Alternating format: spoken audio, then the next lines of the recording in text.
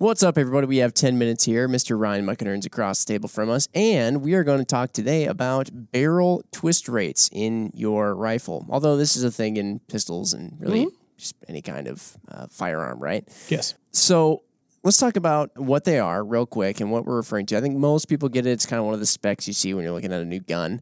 The twist rate of the barrel, you'll see like 1 in 7, 1 in 8, 1 in 9. What's going on there? Real basic level, Ryan. We are talking about how many inches it takes for one complete rotation of the bullet. So 360 degrees of rotation over a certain amount of inches. Okay. So 1 in 7 is like one full rotation of the bullet in 7 inches. Yes.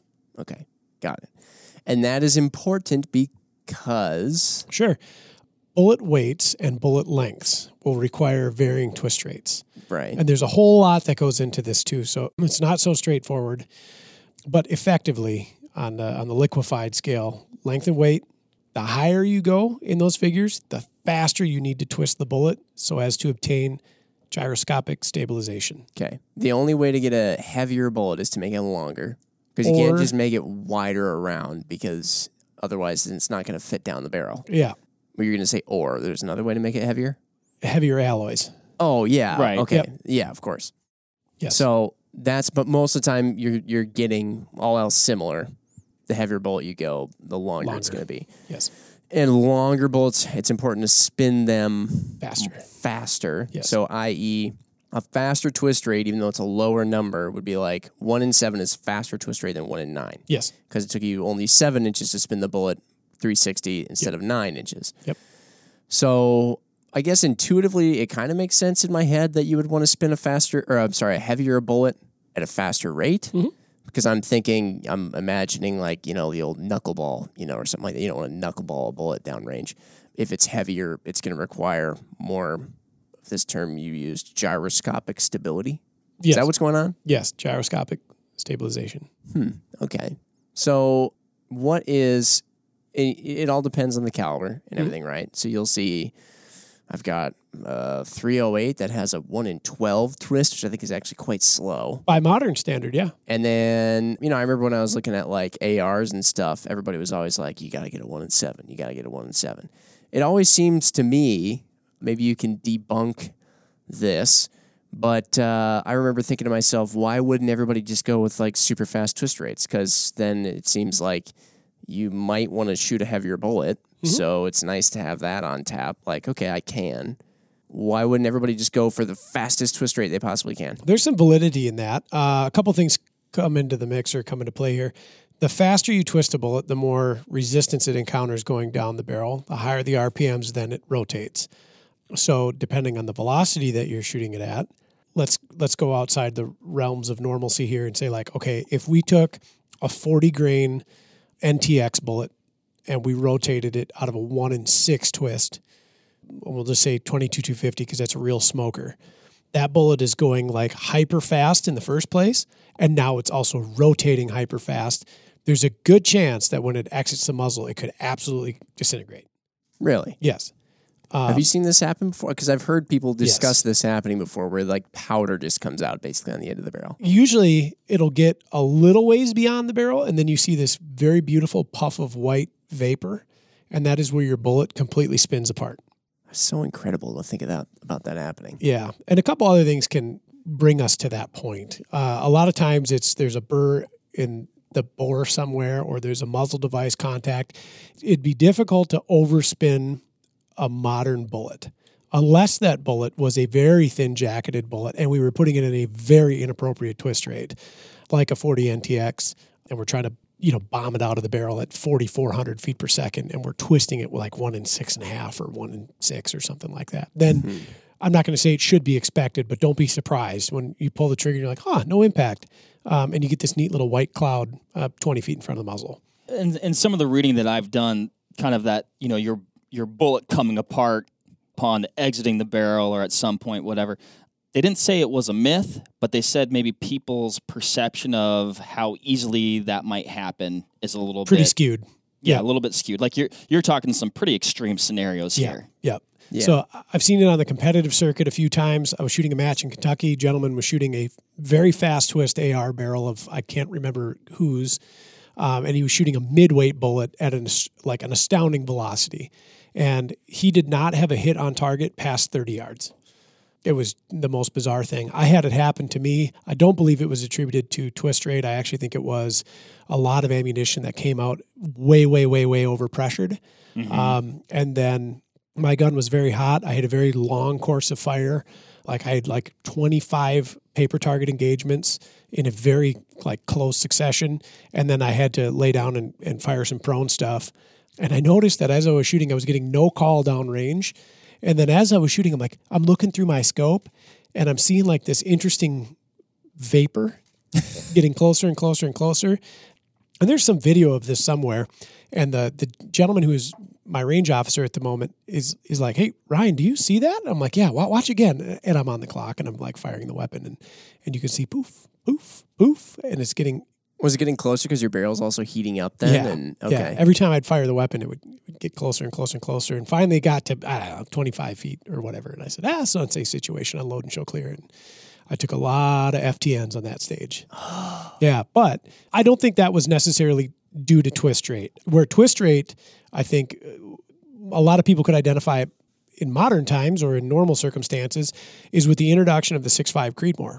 And right away, when that cartridge came out, a few of the guns that it came out in commercially were twisted relatively slow for projectile weight and length.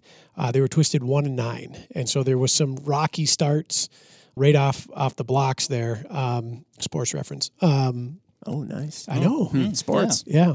Where 9 is the minimum threshold for some of these bullets that are out there. Lighter weight bullets, shorter bullets, not terrible at all. And that existed in the 6.5 Creedmoor, and I think was a big part of the demise of the 260 Remington from commercial success right away. Their barrels were twisted too slow.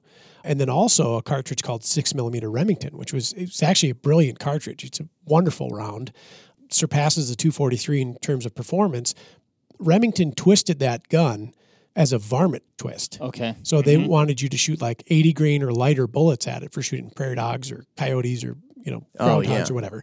And so when the 6mm craze got kicking up, when they would load a hunting weight projectile, we'll just say 100 grain Nosler partition, the stabilization wasn't there. The bullets, the ammo just didn't shoot good. And then people just go, it's not a good deer cartridge. Correct. Yep. Yeah. And so when people are discussing, let's say you're shooting too heavy for twist rate bullets, the characteristic you're going to see isn't necessarily, I guess, if you're shooting some really extreme scenario like we were talking about, you might see a bullet poof if it's really too fast, too quickly twisted, whatever. Yeah. Twisted too fast.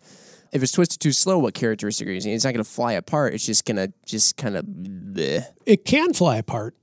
Really? Yeah. If it got wild enough and the bullet started to actually tumble and it was at a high enough velocity, some crazy stuff could happen, more likely you're going to see what we call a keyhole. So you fire your weapon and you go downrange, you look at your target and you see this wonderful little side profile of your bullet through your paper. Like when, what's that freaking old, Disney Goofy? Like when he runs out of a wall and all those old Looney Tunes or whatever cartoons, and it's like a perfect outline of him just running through the wall. That. Yeah.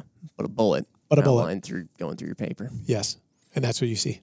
I still remember this happened with a 243 once. We had a really slow twist barrel, and we went out to the range and shot it with heavier ammo. Yeah. And it was like, this thing can't shoot worth a darn. I have that box of ammo in my desk. Do you? Yeah. And it was just, our groups were all over the place, and when we went down to the target, they were just big old gaping holes where the bullet had What was gone the through. twist rate on that? Do you recall? It was just weird. I can't Probably remember. a 1 in 12 or 1 in 14. Yeah, it was something like that. We were shooting relatively heavy hunting. Did you ever try a lighter weight varmint bullet out of it? No, it was kind of just we were a little bit turn and burn. We grabbed whatever ammo we could and we went out with it. And then by the time we got back, we were trying to switch scopes around and grab something that worked. I haven't ever actually gone back out with that same rifle and tried it again, but that would be an interesting experiment, though. We should do that. Put some, some 55 grain V Max through it or something like that and see if it does I'm sure well. it'd shoot like a house of fire. Yeah. That particular load happened to be a very low drag profile hunting bullet in 243.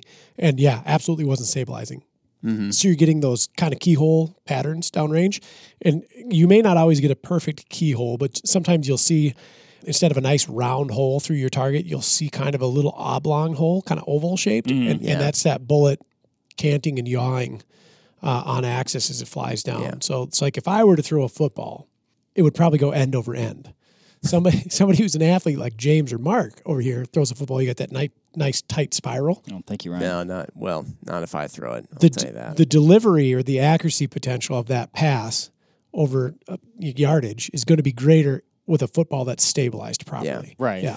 Well, Right. and you also need to think too about barrel length, right? Mm-hmm. Because how would it work? For example, like if you have some really long barrel, do you not need to twist it as much because the bullet is at least getting in more turns before it actually leaves the barrel? Or if you have like a really short barrel, do you need to twist it more quickly to try and get in as many turns as you can before it exits the barrel? Yes and no, and there's some deep physics that go into this that's above my level of comprehension. A lot of twist rate is based off of an old formula called the Greenhill formula that has to do with like bullet length, velocity, weight. I actually don't think barrel length comes into play on it. And there is some writings out there about when gyroscopic stability can be achieved, and the barrel length is much shorter than you'd think.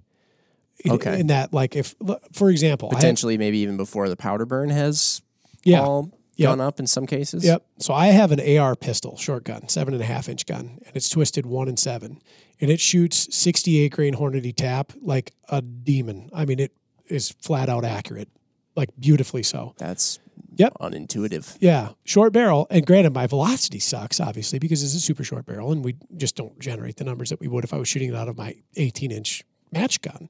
But if I were to put like a high magnified scope on there and like shot it for groups, it would not be terrible. I mean, it's an easy MOA gun at 100 yards, and that's with a heavyweight bullet in a very short barrel. Yeah, interesting. So yeah, there's some of that comes in there, and then also velocity plays a part in this too. And actually, back when I was in high school, I was just out. I was helping a friend of mine who was in high school. He wanted to write a paper about gyroscopic stabilization and projectiles. What was way above our mental capacities at the time, and still is for me anyway. But if you looked at the Greenhill formula on paper, we loaded 240 grain Sierra Match Kings in my 30-06. Yes, and on paper, it should not have worked, but they were shot slow enough that they actually stabilized just fine. And at 100 yards, they were printing like 3/4 MOA. yeah. Okay. So there's some wild cards that come into play there. And certain bullets are going to be a little more forgiving. This was a 240 grain Sierra Match King, so it's got like the longest bearing surface possible. I'm sure that has something to do with it. The good news is that most firearms manufacturers today are very cognizant about twist rate and popular calibers. Right. And so when they're twisting a barrel or when they're setting a gun up, building a gun with a given caliber, the twist rates match. I'm unaware of anybody right now that is like a red flag with respect to caliber and twist rate. Everybody's right in the pocket. 10 years ago, that was kind of up in the air for a few builders. I feel like a lot's happened with bullets in the last 10 years. Tremendous. And cartridges and long range and just how people are shooting their rifles. But yeah, that's one thing I wanted to bring up. Like, it's definitely, twist rate is something you want to pay attention to. And maybe particularly if you're looking at a rifle that's a little bit older, perhaps, depending on your intended application for that rifle. But you look at rifles nowadays, they're generally purpose-built for something, even general use, right? But they seem to be twisted appropriately. Yep. Yeah. Absolutely. Yeah. So really, this is much ado about just like trust the manufacturer, but it does help in your ammo selection. Yeah, seemingly more than anything. And so here's a really good example. You go out and you buy we'll just say a commercial 30 caliber cartridge. We'll take 300 Wisdom, for instance. Oh, thank you. Why is that? Anyway, it's popular. whatever. Well, do you think? We've talked about this before. Yeah. But my 300 Wisdom, which I think is a 1 in 10. Yeah. But it really likes 165s and 180s, and I tried 200s, and it was like 2 MOA at 100. Yep. Part of that could just be that particular bullet, that particular load. Sure. But that is starting to toe the threshold of what a 1 in 10 might do. It depends on a lot of other things. And you're starting to see 30 caliber barrels that are now twisted faster, that are getting into the 1 in mid 9s to even 1 in 8s. Yeah, ring that thing's neck. Yeah, right? But if you were to take, say, that cartridge in a standard hunting rifle and decide, you know what, you're going to load some 225 grain Hornadies in there, you may be surprised to see that your bullets don't stabilize because your twist rate out of a factory rifle in 30 with a bullet kind of outside the intended use case is now not Yeah. stable. That happens. So it is relevant today. I think that you do have to match the bullet and the rifle and the applications, kind of put it all together and get something that's well suited. So if you are thinking that you want to shoot a very high BC, long, heavyweight for caliber bullet, make sure that your gun, the twist rate, can handle it, because that will be a huge barrier to entry with respect to success downrange. Yep. So Cool. I've got one more question, Jim. Why not make it a 20-minute talk? Well, right. we're sub Send 20. it quick. With a higher twist rate, is there more resistance on the bullet? Yes. Does that increase pressure then? Yeah. Good question. I would just say, yeah, makes sense. But maybe not at the point in which you think it does. So you could look at a pressure curve as like at the moment of detonation, and then when the bullets hit the lands and grooves, and then as it's traveling down the barrel. Right. So that will be like a curve, if you will. And it could be viewed as a spike if you jam your bullets up into the lands and grooves. So like you've got this boom, really rapid spike of pressure, or you've got like a slow curve. Okay. But yeah, that's a part of it. Yep.